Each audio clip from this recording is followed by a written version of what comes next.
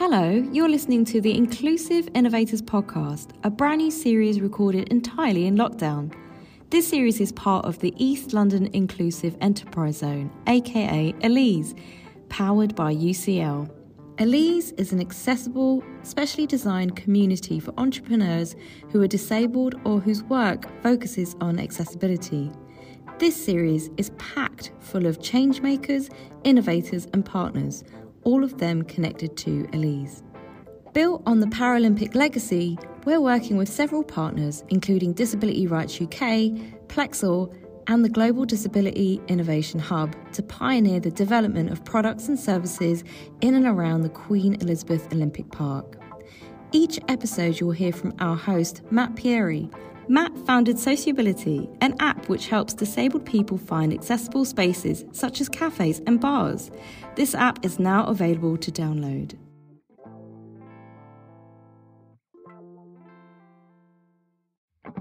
Hi everybody, and welcome to another episode of the Inclusive Innovators Podcast. And this week, our 11th episode, I chat with John Kelly about his musical career and his collaboration with Drake Music. We also chat about the importance of owning your disability and about how disability is often at the forefront of the creative arts and theatre. I hope you enjoy this conversation and look forward to another one next week.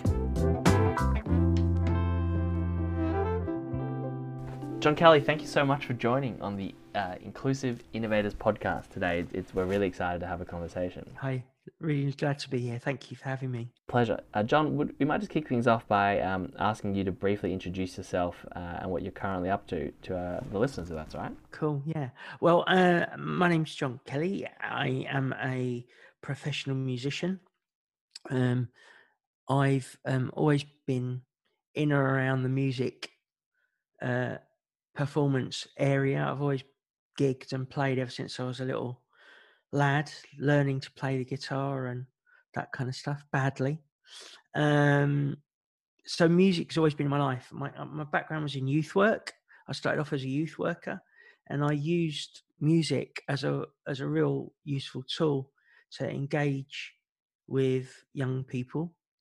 I'm a disabled person. I identify as a disabled person. And I suppose I became a little bit more political in my understanding of disability in probably just after my teenage years, so probably my early 20s, when the Disability Discrimination Act was being debated. And I'd heard that disabled people were protesting against it, and I couldn't quite understand why. And it turns out that the reason disabled people were protesting against the Disability Discrimination Act was because it was so wishy-washy and it wasn't really advocating our full civil rights as they were campaigning for. And I thought, actually, that's really bad. If we've got a rubbish bit of legislation that doesn't really protect our rights, that's something to battle against. So that kind of awakened me into the sort of disability world, if you like. In youth work, I'd always been about inclusion. So people think inclusion is quite a new thing, but actually in my life, I've been talking about it for the last sort of 30 years, 40 years. So inclusive youth work was always something that I believed in. I mean, in the 70s, it was called integration, and I kind of knew that wasn't quite what we were after. We were kind of after something a bit more than just, fitting in. So that's kind of my potted history of my background. But essentially, I'm a musician, a touring, working, performing artist. Last 9 or 10 years, I've done at least one UK tour a year. I've done some really lovely, big, high-profile gigs, but, more often than not, I play in small little pubs and clubs and try and keep the audience happy. So, I've got a real mix, really. And right now, I'm kind of locked in, very happy not to be going out, but kind of trying to make sense of it all, and how I can keep my music going online. I really miss audiences, obviously. You miss performing. And the whole kind of experience of inaccessibility online is something that I've been sort of thinking about an awful lot with Drake Music, who I'm here sort of being party of today in the talk with you, because that's when my innovation came about, I guess. But yeah, so that's my little background, really. Awesome. I mean, thanks, John. That's super. There's plenty to unpack there, and look forward to diving into that. We often ask everybody what their innovation inspiration is to sort of see how they got into the space that they're in, which you gave us a really nice insight into. And we can I'll ask specifically about the Drake Music and the Kellycaster in a second. But I was just wondering, for those who can't see or don't know of you, could you just give us a bit of a insight into what your disability is, just for the audience, and then that'll I guess flow into the Kellycaster as well. Yeah, well, I always, when people ask me what my disability is, I believe in the social model of disability. So I've got an impairment, and my impairment is like part of my makeup, part of my fabric. But when people ask me what my disability is, I always say that my disability is about imposed barriers. They're barriers that stop me reaching my full potential. So they are things like inaccessible buildings, and my disability manifests in inaccessible environments. And more often than not, it's not environments, but it's people's attitudes, assumptions that just because my arms look a different way, or I'm a full-time wheelchair user, that I'm not going to be able to somehow do something. So people's attitudes play a massive part in what makes up disability in my experience. So I've got a lived experience of disability, which is getting out there and living life, and experiencing all these barriers that prevent me from either feeling as an equal to others, or somehow kind of excluded from what's going on. So I kind of answer that's what my disability is. I don't talk about my medical condition too much, just because I just think that's part of my makeup and part of my experience. It's certainly shaped how I write stuff, and it's shaped how I play my guitar, and it's given me I guess I've generated my own authentic kind of sound, if you like. And there's no doubt that my impairment, I've learned to play the guitar in a certain way. I suppose I look back on loads of old guitar players or old musicians. There were a lot of disabled musicians. It's just we'd never celebrate and talk about them. So I didn't know about them until I started digging around. But, I learned about blues guitaring and open chords. And that's what got me going on guitar. I thought, I can't do the hand shapes because of the way my hands are. But I know that I can press down hard enough, and I know I can do all this kind of stuff. There must be a way that I can just do stuff and I found out about open chording on blues and bottlenecks and slides and like that. And then I found out Django Reinhardt is a massive jazz guitarist, adapted a style because he had an impairment with his hand. And I thought, okay, so there, it's not that disabled people can't play music. It's just that nobody celebrates their contribution as disabled people. It's always kind of hidden. And one of my big heroes who I was fortunate enough to do the musical of was Ian Dury. And again, was someone who never really outwardly identified as a disabled person, and people didn't realize that he was a disabled person. So, so in a sense, my identity as a disabled artist is, I've become a little bit more louder about it, I guess, but it's part of me, if that makes sense. I think the social model, is definitely something we've spoken about on the show before, and giving people a greater sense that, it's the world we build around us that creates barriers. We didn't, inherit this place. We design it, we maintain it, and we can choose to change it. So I think that's really important. But I think that's a nice segue to jump into a bit more of a conversation about the Telecaster. So, you know, you mentioned you're a wheelchair user and you have an impairment in your hands, and I guess that's impacted the way, you know, conventional guitar design, how, you know, accessible it was to you. So can you give us a little bit of an insight into, I guess, what the Telecaster is and how you know, what the inspiration was to redesign the guitar to be a more accessible instrument? Yeah. Well, it started off as a little boy, as we all do, rocking out in our bedrooms.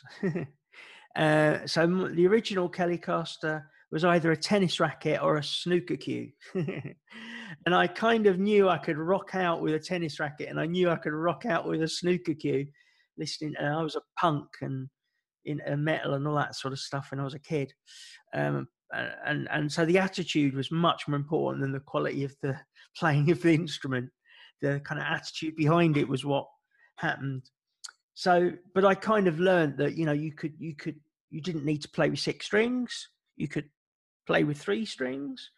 But actually, you know, I still wanted to play with 6 strings. So as I said to you earlier on, I learned about blues, open chord tuning, and then I learned you could play 3 chords by doing that. And as I started writing more and more songs and I started playing more, I just realized it was a bit limited. And I wanted to do all these other songs and all these other things. So that was right. So I knew right from an early age that I really liked playing guitar. My family are Irish, and music is really important to our culture. As an Irish person, we all have a song about ourselves and the town that we come from. And in Ireland, we're blessed with some brilliant musicians. And I, you know, I love the Pogues, I love the Saw Doctors, I love Christy Moore. And of course, a lot of those musicians, you know, play acoustic instruments and sit in the corner of a pub and play that. And I wanted to be able to take the songs I wrote and just play along on an acoustic guitar, and, you know, without having to be on a massive stage. So moving about 7 years ago, I've been working with Drake Music for quite a long time, who are innovators around music, the use of music technology. We'll talk about that maybe later, but, you know, particularly around inclusion and music, particularly around education and the education sector, and the view that everyone should have access to be able to make music. So they do a lot of work in schools. But one of the interesting areas of development was around this kind of idea of the sort of hacking community, where you take something that does something, but it doesn't quite do what you want it to do, and you sort of break it apart and rebuild it to fit what you want it to do. It's not the naughty kind of hacking. I don't want to get mixed up with the computer hackers who do naughty things. I was about to say, I think the kind of common understanding of hackers these days is very much, you know, online and techie, but it's it comes from this idea of, you know, making things work, like you said, that perhaps didn't originally.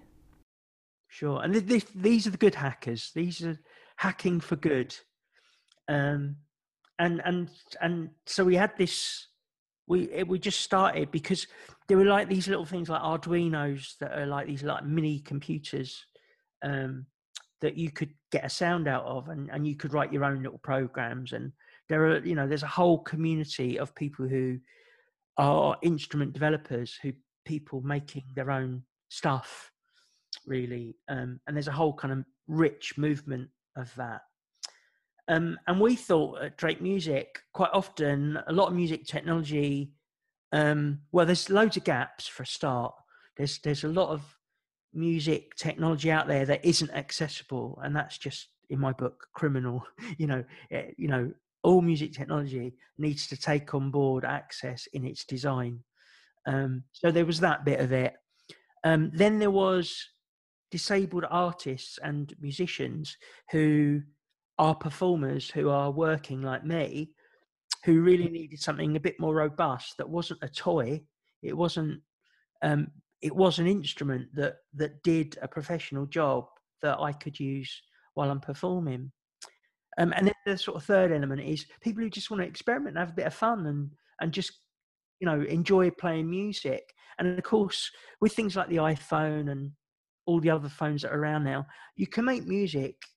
It's well known that, a lot of music these days is made in the bedroom.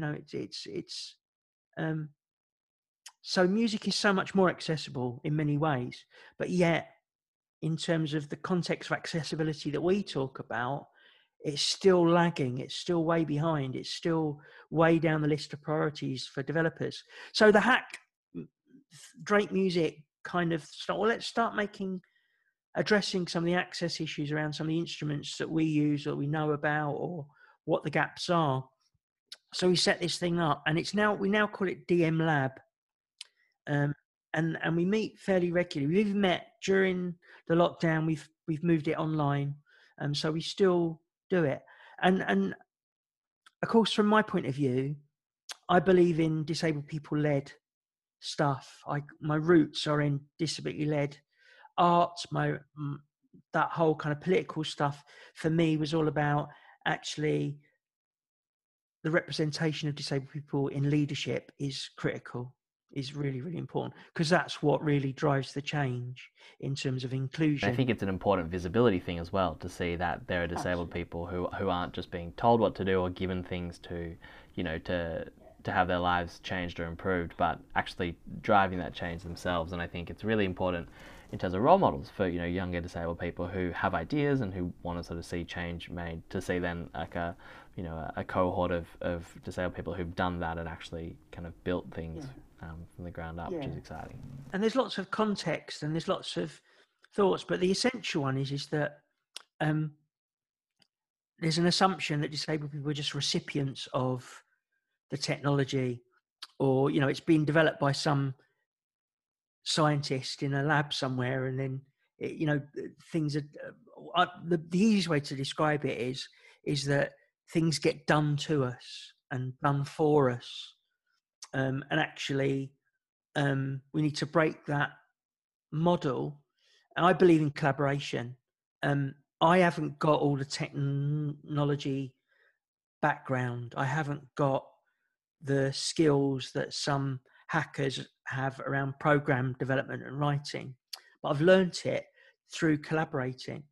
And they equally have learned about the social model and the whole power thing being done too, and how equality really needs to address those fundamental issues in order that we can truly collaborate. So with DM Lab, we saw an opportunity to ensure that idea of disabled and non-disabled people working together on equal terms, rather than it being clever experts doing things to disabled people.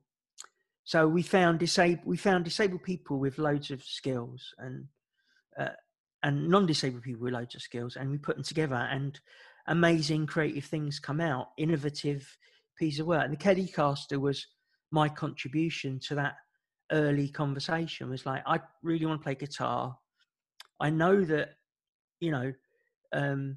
there's things like GarageBand and there's Thumb Jam. There's all these bits of technology that have got fairly decent sounds, but they never cut it live for me on stage. They'd never cut it because I need to concentrate on the audience. I don't want to be concentrating on how to program it and stuff. It needs to be a responsive instrument. So that's where the Telecaster came from, those early DM labs. And there's loads of other ideas like the Telecaster that have come out of DM Lab. And because that innovation and that creative drive is what pushes us forward, we're always looking for the next Telecaster, the next Mimu glove, the next the next, I used to call it the rucksack moment. Someone pull out a little gadget out of their rucksack and say, I've been working on this and it makes this sound, and you go, oh wow, I've always wanted to do that, So that's where the Telecaster started. And for those who don't know, can you just maybe describe the Telecaster for someone who's never seen it? Like, what is the difference between the Telecaster and a conventional guitar? Put it that way. Okay, it's a guitar, and it's a beautiful guitar. The catchphrase, when we were looking for the marketing tagline, I'm not very good at marketing. The tagline was, "It's a thing of beauty," and it's a beautiful piece of wood. The guitar, it's just a bit of maple body. So it looks like a traditional guitar pretty much. It's a guitar shape with a neck and a body and real strings. But it hasn't got a fretboard. And even for some guitarists, that's not unusual. You can get fretless guitar boards. But the technology really happens under the body. So it's got like a little pickup that takes the signal from the strings and reads the measurement of each string. And all of that goes through the pickup and comes out into, it gets a bit technical at this point, but essentially there's a little black box that I plug into, which is a Bella platform, which is a particular audio mini computer, if you like. So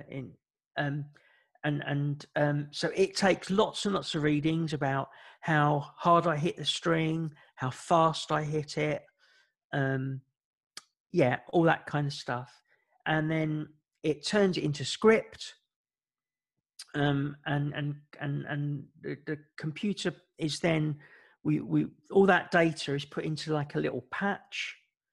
And some people will be familiar with the idea of plugins. So if you use music software like Logic or Ableton, you can get plugins, and plugins do like different kinds of effects or get the sound to do a certain behavior. So I've got a bespoke plugin which takes each string, and then I'll assign what note each string will be, and then that creates my chord. Yeah. So, and people often say, "Oh, it's MIDI." Then it's a MIDI controller. It's not a MIDI controller. It's the script is now in Java, and it goes into this plugin. And I don't know. Let's just say me and you, we want to do "Stand by Me," and "Stand by Me" are the chords of G, E minor, C, and D. So I will just quite quickly. I can do it very, very quickly. Put in the software that I want this to be the G chord, this to be the C, and so on. And then I strum and play like an ordinary guitar, but where I do the hand shape with my, obviously I that would be difficult for me. That's what makes the Telecaster really special. Sorry about that. I don't know why this is happening. Cold calls. That's all right. We've got a blast from the past with a bit of a landline connection. So yeah, it's an amazing invention, and it looks really good for those who can check it out online. Like you said, it's a beautiful piece of kit. And yeah, I mean, like, I think it's awesome, as you mentioned, like a pretty intricate sort of setup of software and hardware there. But I guess to summarize, it's turned a guitar and the instrument into a more accessible format, and particularly if you have sort of a different hand function or dexterity, it still allows you to get that same sound out and that experience. And I think hopefully it's a nice benchmark that other instrument designs can start to adapt themselves to be more flexible in terms of how they they interact with people. Yeah. And the beauty of it is that, I mean, I designed it with an inkling that it would, if it was good for me, it might be useful for other people to try out. And certainly the kind of the way I do the chords and that kind of stuff works not just for guitar. Any instrument that you need a chord for, it would work just as well for that. So I just applied it to the guitar, but and also a few of my mates and a few disabled people I've worked with have given it a go, and again it worked really well for those people who've given it a go. I think one of the things we see with inclusive design is that you design for a particular use case, but actually it's much more broadly applicable, and lots of people who perhaps didn't think they needed it get a huge amount of benefit out of it. Have you seen that, it seems, with the Telecaster? Yeah, and you can I can do an amazing range of chords now on the guitar. I can do infinite, basically, because the way I've designed it is I can play any note on any string, so I can make any chord, when you get into jazz, mate, there's some really weird chords out there, but my Kelly, I can do that. If I learn what the chord is, I can pretty quickly create the chord. There's still learning to be done. You can play it quite simply, but yeah, certainly we know the secret. The good inclusive design is good for everyone. You look at a shopping centre with an automated door, everyone goes through the automated door because it's easier. We already know that secret, and the world needs to catch up. It's just because it's good for us all. It particularly is important for disabled people because it's based on part of our right to have that access. But actually, if it's done well, it's good for everyone. Yeah, and I think a really important part of what you said earlier around just like the narrative is that a lot of the time we cut out, or it's overlooked or ignored, the fact that a lot of innovations that we use today were inspired by, whatever you want to call it, essentially disabled people with different needs and different ways of interacting. And those are things that have benefited everybody, from the telephone to the touch screen to the automatic door, like you said. I think it's, one thing I wanted to ask about next was just around this sense that, arts and culture and theatre are really important ways of driving social change. We talk a lot about law and policy, but actually, realistically, people behave in certain ways based on what they think, and a lot of what people think is informed by what they, digest and interact and read and watch and consume. So I was wondering if you wanted to give us a bit more of an insight into how you see, the link between social and political change and playing out in terms of arts and culture, performance theatre particularly as well. I know you've written about this before. Yeah. Just from a personal perspective first, I guess, like I've always seen music as a really nice tool to make friends, just to reach out and make connections with people and sharing something together, whether that's us singing along together and having a laugh, or sharing the love of a certain band, or whatever it is. So music connects people and brings people together. And what I've learned over the years that music and the arts are a really good way of us telling our story. I've learned from lots of people, some really the best songwriters are good storytellers. And I've learned, my punk background was like, I was really into ska, and a lot of those that ska movement was political. It was about black and white people coming together against racism and kind of connecting through both elements of sort of British punk and rock, and also Jamaican reggae and dancehall, and that kind of was what connected and made ska. And that I grew up in that kind of, so I knew music could be political, and I knew it could be a way of connecting people. And then I learned about the disability arts scene and realised that it was brilliant. And the only reason I didn't know about it was because it wasn't on the West End stage, and it wasn't at Wembley Stadium, and it wasn't being promoted as, it was one of these things that's like hidden away. But if you do a little bit of digging, you realise that, of course, disability art is as good as any other art. It's not, there's an assumption that it's not as good as, or it won't pull an audience. Well, if it's good, it will. And I believe that, and I've seen that. So really the barrier is not that there isn't any good disability art out there, because there's loads of it. The barrier is it's not been allowed to fulfill its potential in the mainstream. And that's because the mainstream just keep putting up all these barriers. Could be in inaccessible venues. It could be just in a perception of this is what the public like. and they're just not taking enough risks, because actually art is about taking risk. Art is about pushing boundaries, and disability art, I believe, is at the forefront of that. And during lockdown, we've demonstrated that. There's been some really, really good creative responses by disabled artists. Disabled artists are there, and they're making really good music. It's just we don't always identify as disabled people. We don't always see it as the first thing we say when we go to a gig. We don't always say, "Hi, I'm a disabled person and a musician." We because of history, a lot of people hide it, and don't want to be part of it. I don't believe in that. I'm proud of who I am, and I don't deny it.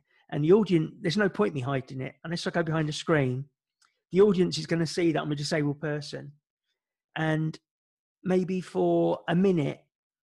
I mean, I've had comments going, "I didn't know you were a disabled person before I booked the ticket. I didn't know anything about it." And I was anxious, or I was nervous, or whatever it was.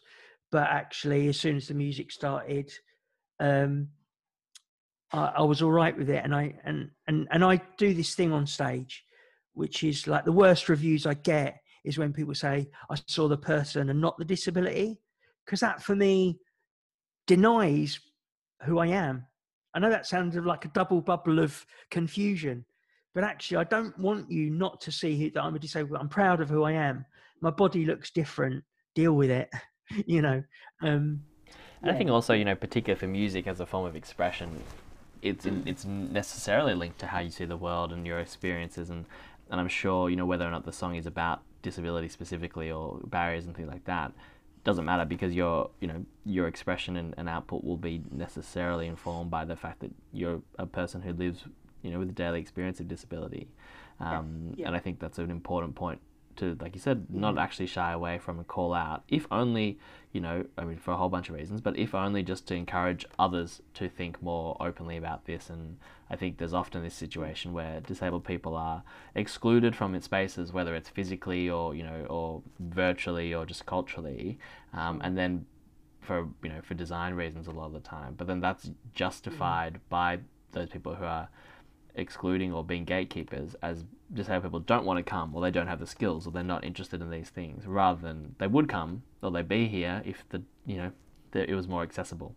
And I think that's an important point to really push that. Like you said, if you build it, they'll come, and they're out there. They're just they're not being seen. Yeah, and there's we all know that there's a wealth of potential that's untapped. And I'm not, there's kind of the access barriers that we talked about. There's the kind of attitudinal stuff, which is having to deal with, stereotypes, and having to deal with the assumption that society places a kind of a medical model idea on us that disability is something that we wouldn't want, and that kind of stuff, and it's something to feel sorry for or whatever. And we've got all that history that we need to kind of challenge, whilst sort of celebrating who we are. And almost what happens is that you can't be just a regular person. As you say, you've either got to be one or the other. You've got to be superhero and amazingly good at what you do, or I think it's harder to just be who you want to be. And actually, that's the most critical thing. The most critical thing. The one thing I found in my music is trying to be who I am and be genuine and authentic and real, and not deny, not devalue, value my experience, and make connections, and hopefully the Kellycast is just one way in which I've been able to use music to be able to do some of that. But actually it's just about me wanting to make music and engage with people on that level. And I think that's an important point of not being defined by your impairment or your disability. but it's just another element of your personality and your diversity, and sometimes that's more relevant and other times it's completely irrelevant. And I think a lot of the time the problem is that, you know, people, like you said, they operate in extremes, and it's the disabled person who does X rather than just a person who's doing X who happens to also, you know, move their hands differently. Yeah. In Drake, we have a lot of interesting conversations about the perception that disability is about ability. And I've always sort of struggled with that one, because I don't think that's true. I don't think it is, because we all know that we've all got skills, and we all know that we can do stuff, and there's stuff that we can't do. And I reckon that everyone's like that. The thing that makes us disabled people is the two big words which people fear, which is discrimination and oppression. That's what makes us disabled people.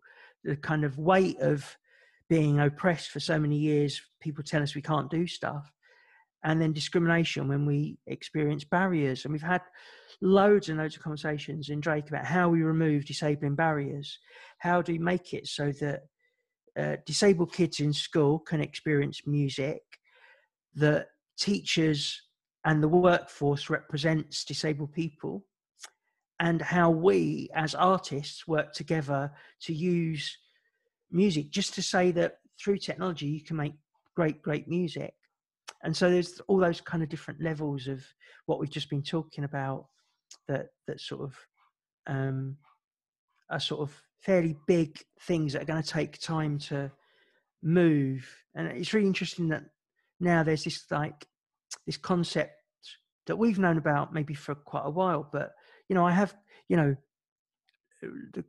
conversation we were just having about not seeing me as a disabled person, just seeing me as an artist, and me feeling like quite bad about that because it denies who I am. I want us to get to a stage where we value ourselves. I think that's the first thing. We've all got rubbish in our lives and things that we want to change about our lives. And a lot of the time those things are what are put on our shoulders by inaccessible experiences, and that drains you if you feel you've got a battle every day. So it's really hard to find pride in yourself when you've got all this crap that you've got to deal with. But essentially I think it is really important that you believe in yourself and that you value what you do, and then you've got a contribution to make. We all know that society's missing out on our contribution because they refuse to make space at the table. And I think that's a really important point, just about that idea that you can make space at the table. I think there's a common perception that it's things can't be changed, or it's too expensive, or it's too difficult, or it's too challenging. And I think just instilling in everybody that sense that actually that if you build the table, you can then change who's sitting at it, and you can make it a different design. Yeah, we almost need to smash the table up. And when I do stuff around inclusion with groups and stuff, I always talk about that we were talking there about fitting in, and that kind of idea of inclusion, disabled people coming into our place, or coming to our place of work, or fitting into our industry. And actually that's not what inclusion is. Inclusion has to be what we both bring, and let's address the power issues, let's address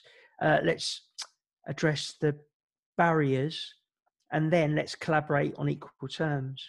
And a lot of that is what DM Lab has been about, and certainly how we developed the Kellycast. I was really lucky to work with disabled and non-disabled people to help shape the guitar, and it was a collaboration.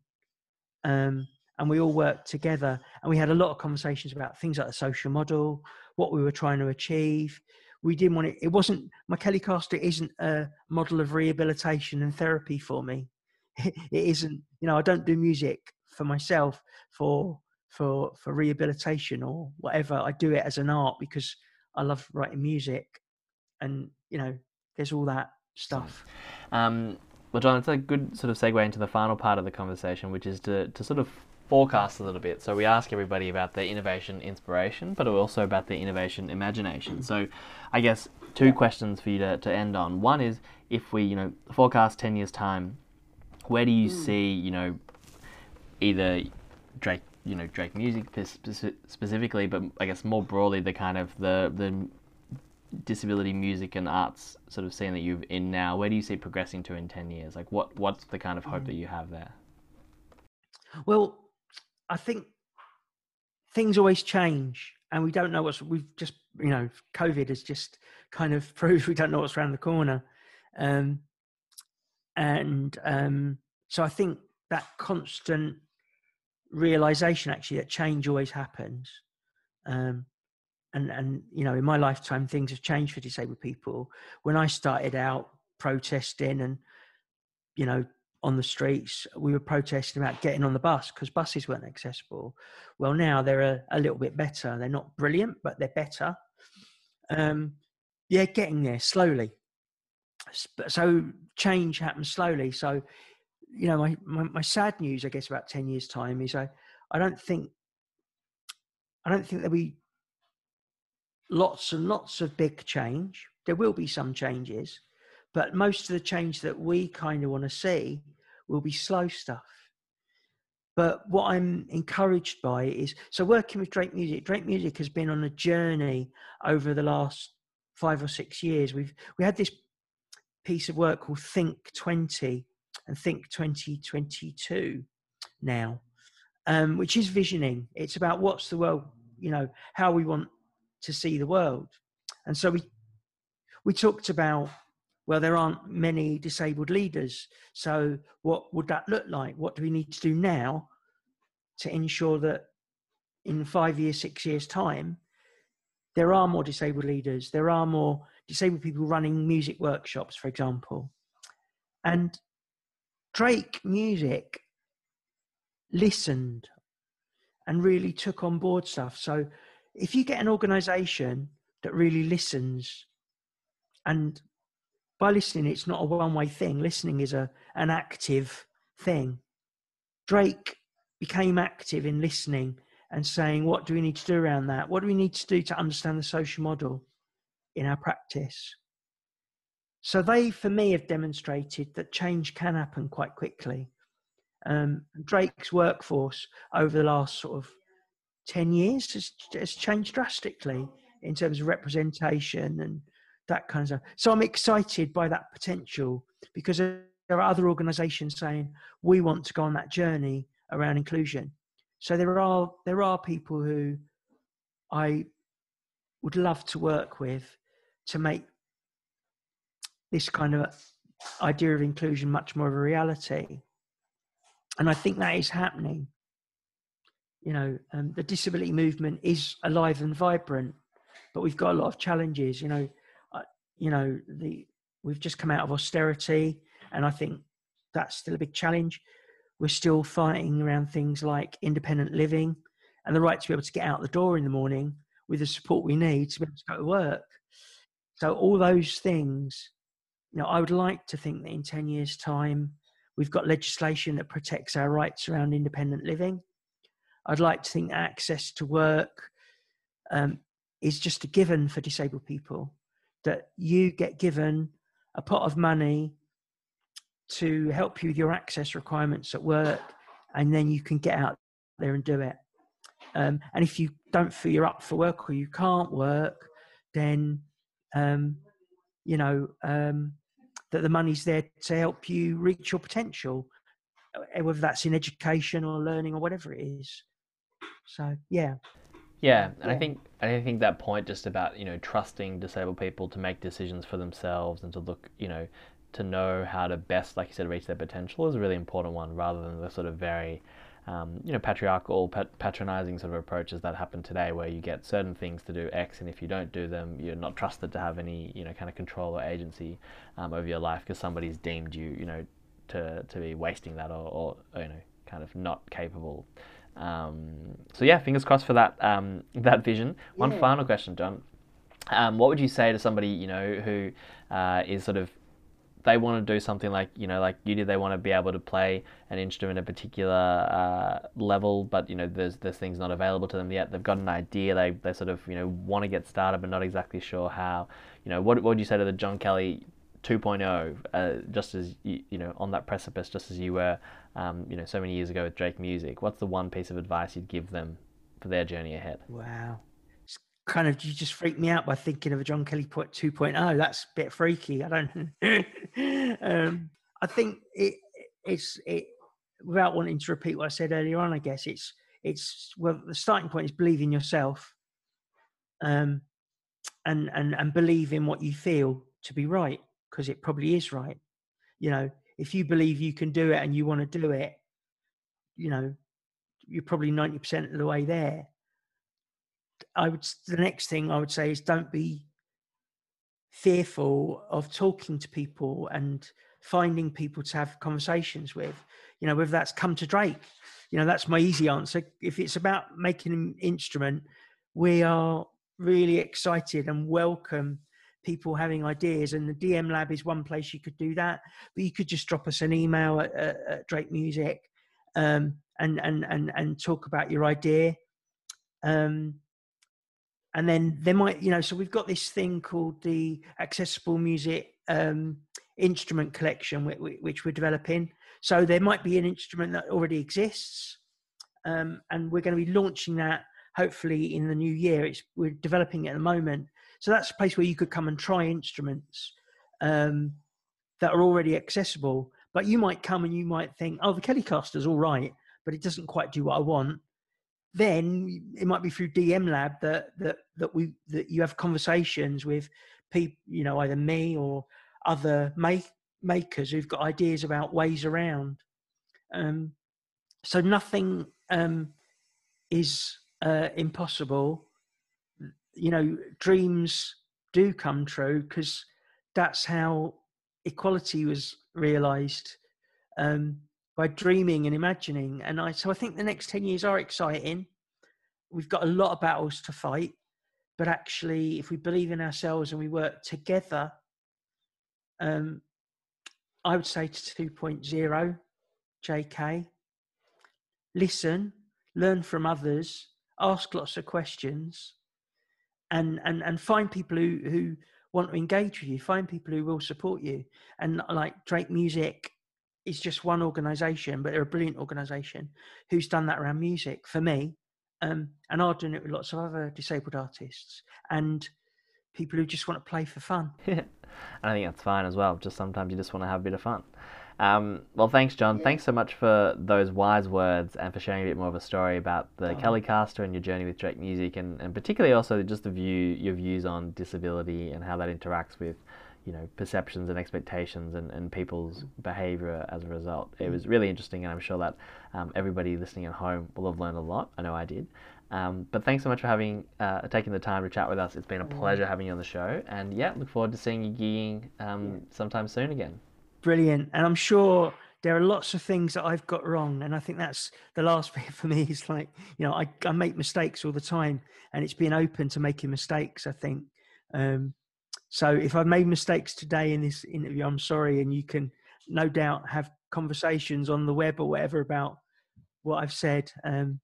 But hopefully I've said something that's of interest and use to someone. But thank you for having me. I've really, really enjoyed it. Thank you for listening. Next week, we're talking with Liz Johnson, who won 3 gold medals at the Paralympic Games. Do you want to take part in the Elise programme or be part of our community? To find out more, visit www.ucl.ac.uk/enterprise/Elise or give us a follow on Twitter @Elise2020. You can find out more about our virtual and physical workshops on social media, funding, app development, and a masterclass on accessible comms. Captioning will be available for each session. We'd also like to thank our Elise partners, including Barclays Eagle Labs, Capital Enterprise, Disability Rights UK, Global Disability Innovation Hub, Hackney Council, Here East, Greater London Authority, Inclusion London, London Legacy Development Corporation, Loughborough University London, Plexel, London College of Fashion, and UCL. This podcast is powered by Sociability.